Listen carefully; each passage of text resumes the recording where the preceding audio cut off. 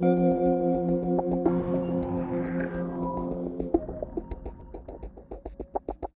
right, guys, you are listening to episode 2 of the One Tech podcast. This is Dylan Digby, your host. Hopefully, the audio is going to be a little bit better today. I did step up and record this in Logic now. Also, probably going to be a little less edited, so it won't be so chopped up. It'll be kind of more fluid, and I guess how most podcasts would run. Forgive any spikes or anything else like that in the audio. But yeah, we're just gonna get into the news, kind of what's going on today. There's been a lot of stuff, so I'm probably not gonna touch on everything, but just kind of go over some of the highlights. There's been a ton of coverage as well, so great things to check out. There's a really good podcast from The Verge, the Vergecast, where they talked with some software people from Instagram and from the Pixel camera team. That's great to check out, as well as Quinn from Snazzy Labs did a review on the AirPods Pro, kind of I'd say the definitive review, or all that you really need to watch on it. So both of those are worth checking out. They're way bigger channels than this, but if you want to get some good news, good insight, those are good places to go. So the first thing to talk about today, Apple TV Plus launched. So if you purchased any new Apple product this year, so iPhone 11, MacBook, iPad, I think everything excluding the watch or any of the small stuff like a HomePod, you do get a free year of Apple TV Plus, so make sure to claim that. So far, what I'm seeing, I mean, there's only, from what I'm looking at on the app itself, there's around like 9 shows that are advertised. Some of those are, there's a morning show and C, which are probably the most advertised. They showed both of those at the keynote, or the initial keynote, anyways. I have not watched them yet. I'm gonna check them out at least, see if it's worthwhile. Something else to kind of go along with that. The subscription will be $4.99 once the first year is up. I'm kind of hoping by then that there'll be like an all-in-one Apple package, basically something like Amazon Prime, just to kind of keep track of everything, because there's Arcade, there's News Plus, Apple TV Plus now, iCloud storage. All those could end up together. Personally, all I would pay for, I mean, I get Apple Music with my unlimited plan, so I mean, I technically pay for that, but I don't pay for that on top of anything. But yeah, it really just depends if you actually use the services, or if you consume a lot of content, maybe Apple TV Plus will be worth it. Maybe it's not going to be a Netflix replacement or anything like that. And they're doing a lot of like family friendly content, so definitely a different take than Netflix. And Netflix has some hits and some pretty weird misses, some pretty unsensitive, kind of unaware shows that happen sometimes, but it really just depends how much content you want to consume. Personally, I spend the most time on YouTube. I don't know that it would be worth it for me to even subscribe after the fact, unless it was just like an all-in-one package deal.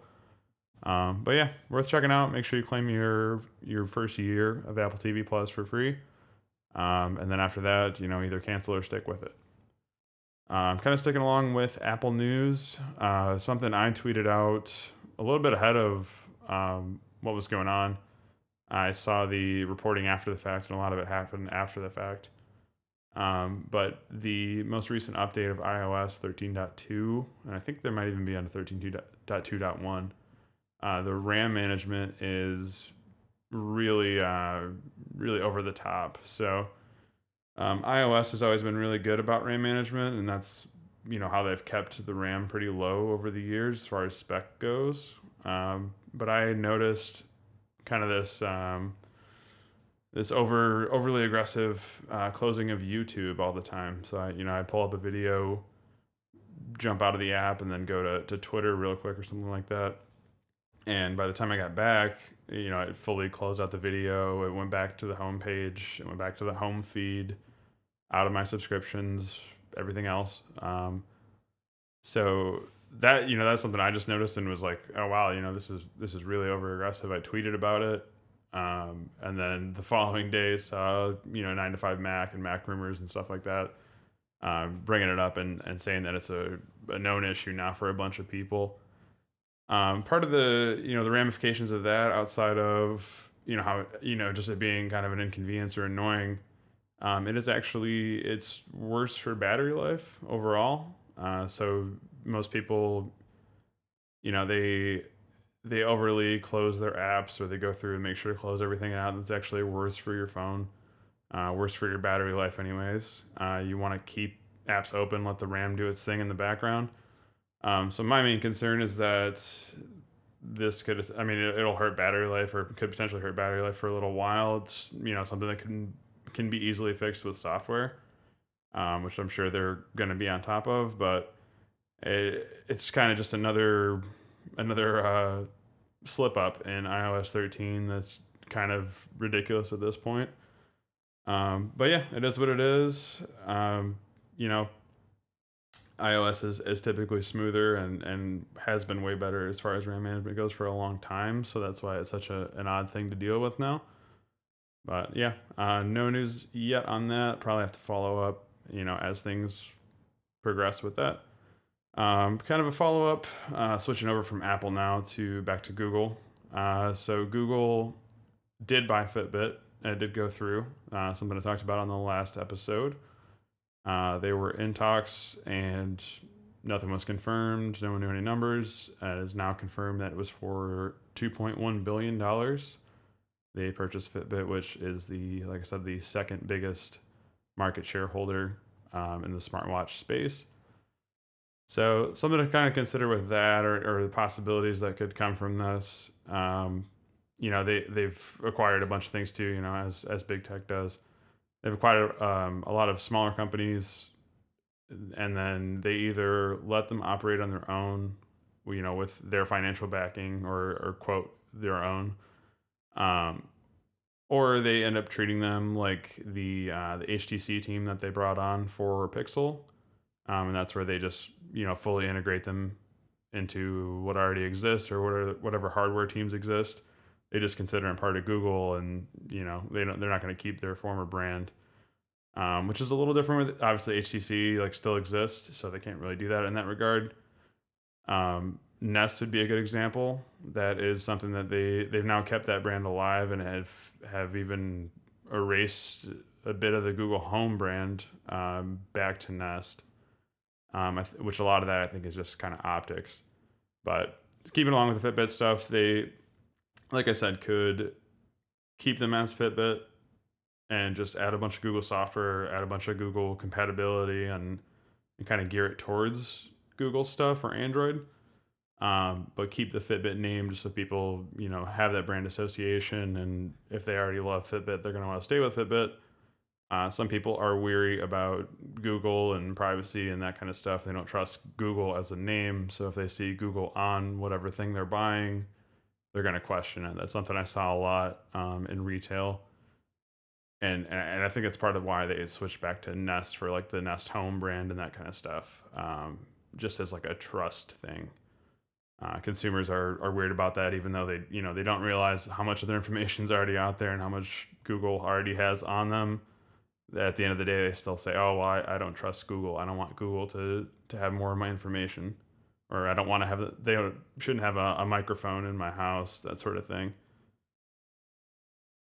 So yeah, I would say the move really, either just build Pixel branded stuff with what Fitbit has, or let Fitbit kind of do their own thing and just own the team. Depends which way they want to go, or do both. They also acquired a lot of the Pebble technology and Pebble patents that Fitbit originally acquired. So it's all a big thing. It's a bunch of big tech companies buying big tech companies. One less independent, company out there. So yeah, with that, we're gonna take a little ad break. Hopefully the ad break plays properly on Anchor, and hopefully the other platforms as well. But yeah, we'll be right back, and then we'll get into some more news.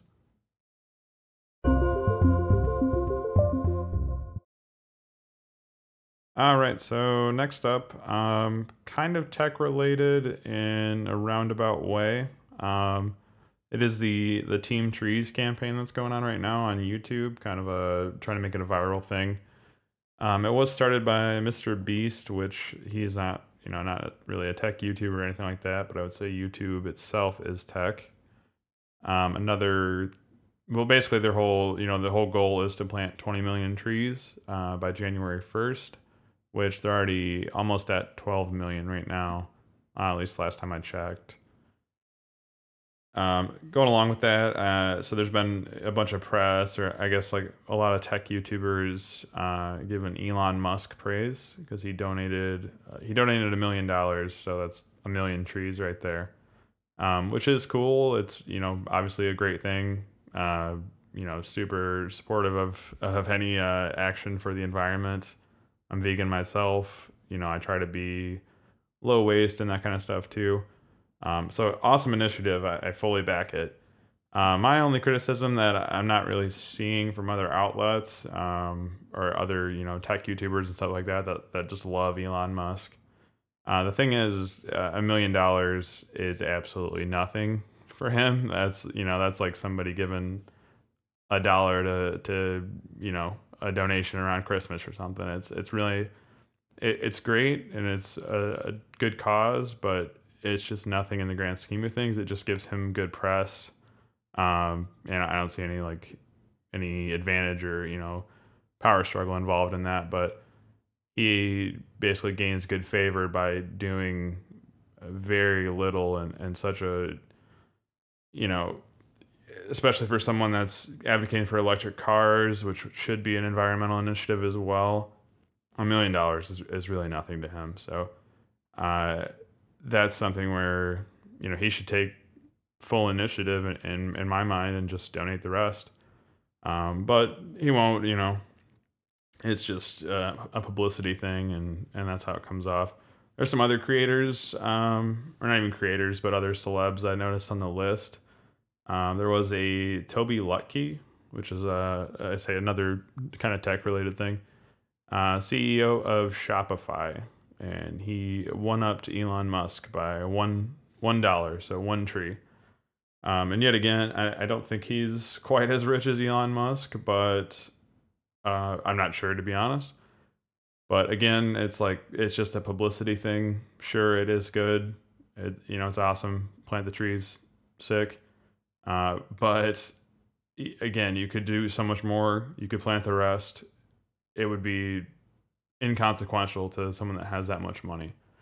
Another perfect example, Jeffree Star donated $50,000, which we've seen the videos. We've heard how much Jeffree Star makes. Already a pretty controversial person. 50K is absolutely nothing. That's Jeffree himself could do it. He could donate the rest. Verizon with 100K, like, come on, you're Verizon. You could absolutely just donate the rest. Would be inconsequential. So I won't harp on that too much more. That you pretty much get my take on that, but it is kind of a viral thing going around. If you can donate, awesome. There's a website for it. Just search Team Trees, and you can donate. I think the minimum is 5. You can do $20, $100, or anything above that. So moving on, kind of bringing it back around more to normal tech stuff, I would say. BlizzCon is going on, or at least the game announcements. I haven't looked too much further into it. I just saw a few announcements earlier. There is Overwatch 2, which the cinematic trailer is awesome. The one that's it's not necessarily gameplay or anything like that, but it's just kind of the announcement, setting it up with one of the videos they do, which is it's honestly awesome. I'm not a big Overwatch player, but the videos and lore they've done around it, I think, is awesome.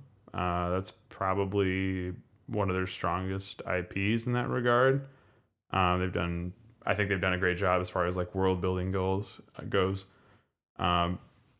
My thing, I did watch. There is a separate one that involves gameplay, and kind of assumed from the first one that basically the major difference here is just more of a focus on PvE as well as PvP.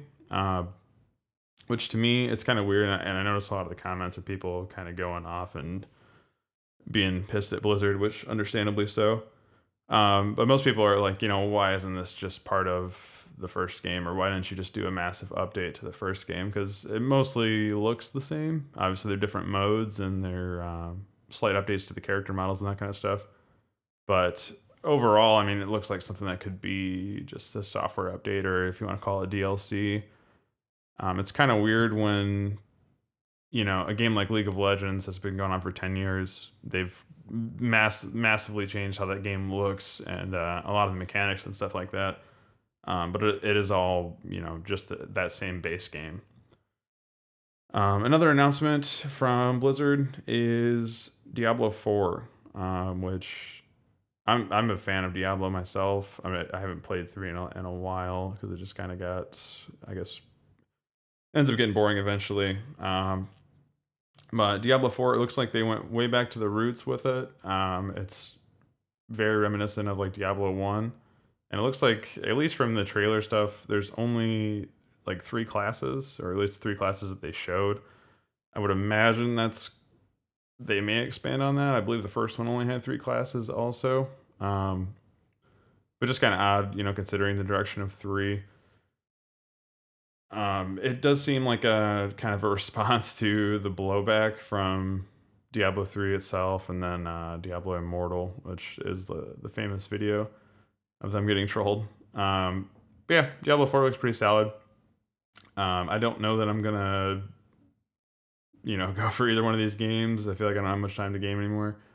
But yeah, Blizzard's kind of in a bad spot with the Hong Kong stuff as well, and basically being, at the mercy of China.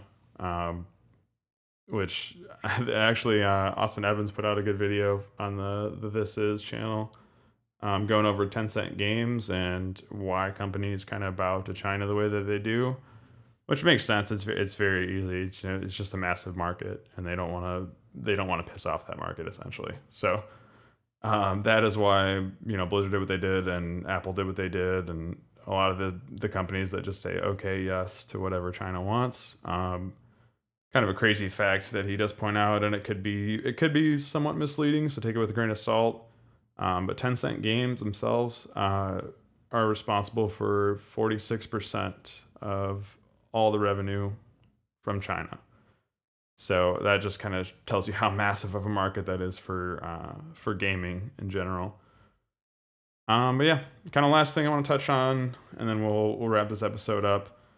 There has been leaks of a Motorola Razr phone, so kind of a reimagining of the old school one, but as a flip phone, essentially as a vertical, or not a vertical, but a phone that folds in half like a clamshell, so like the clamshell phones used to. As well as some other stuff from Samsung that's showing that they're going to make another one like that, which is different from the usual Galaxy Fold, where it's kind of folded out into a tablet form factor.